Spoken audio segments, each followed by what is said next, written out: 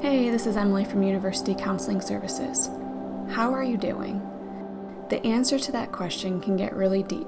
However, when we see people and ask, how are you doing? The response is usually, good, how are you? And then the response to that is something like, good. And then the other person usually says, good. And then there ends the conversation. Now, I can appreciate if you're feeling terrible, you might not want to answer the question with, I'm doing absolutely terrible, and how are you?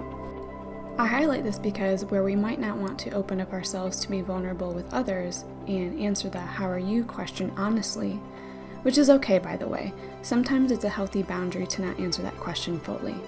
Though it is important to ask yourself, how am I? To do this, try to intentionally ask yourself, at least once a day, how are you doing? Maybe in the morning before your day gets going, or in the evening when you can reflect on your day. No matter when you intentionally decide to ask yourself this, you don't have to overcomplicate it. Just prompt yourself with, how am I doing? How am I feeling right now? And then see what comes up for you. You can even use an emotions wheel to help guide you, which I talked about in a previous podcast. Whatever the emotion or emotions are that you're experiencing, try to explore it without judgment.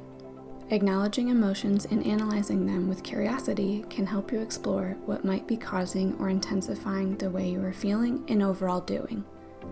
Checking in with yourself can be helpful to gauge where you're at emotionally. Depending on how you're doing, maybe you decide to implement some more self-care.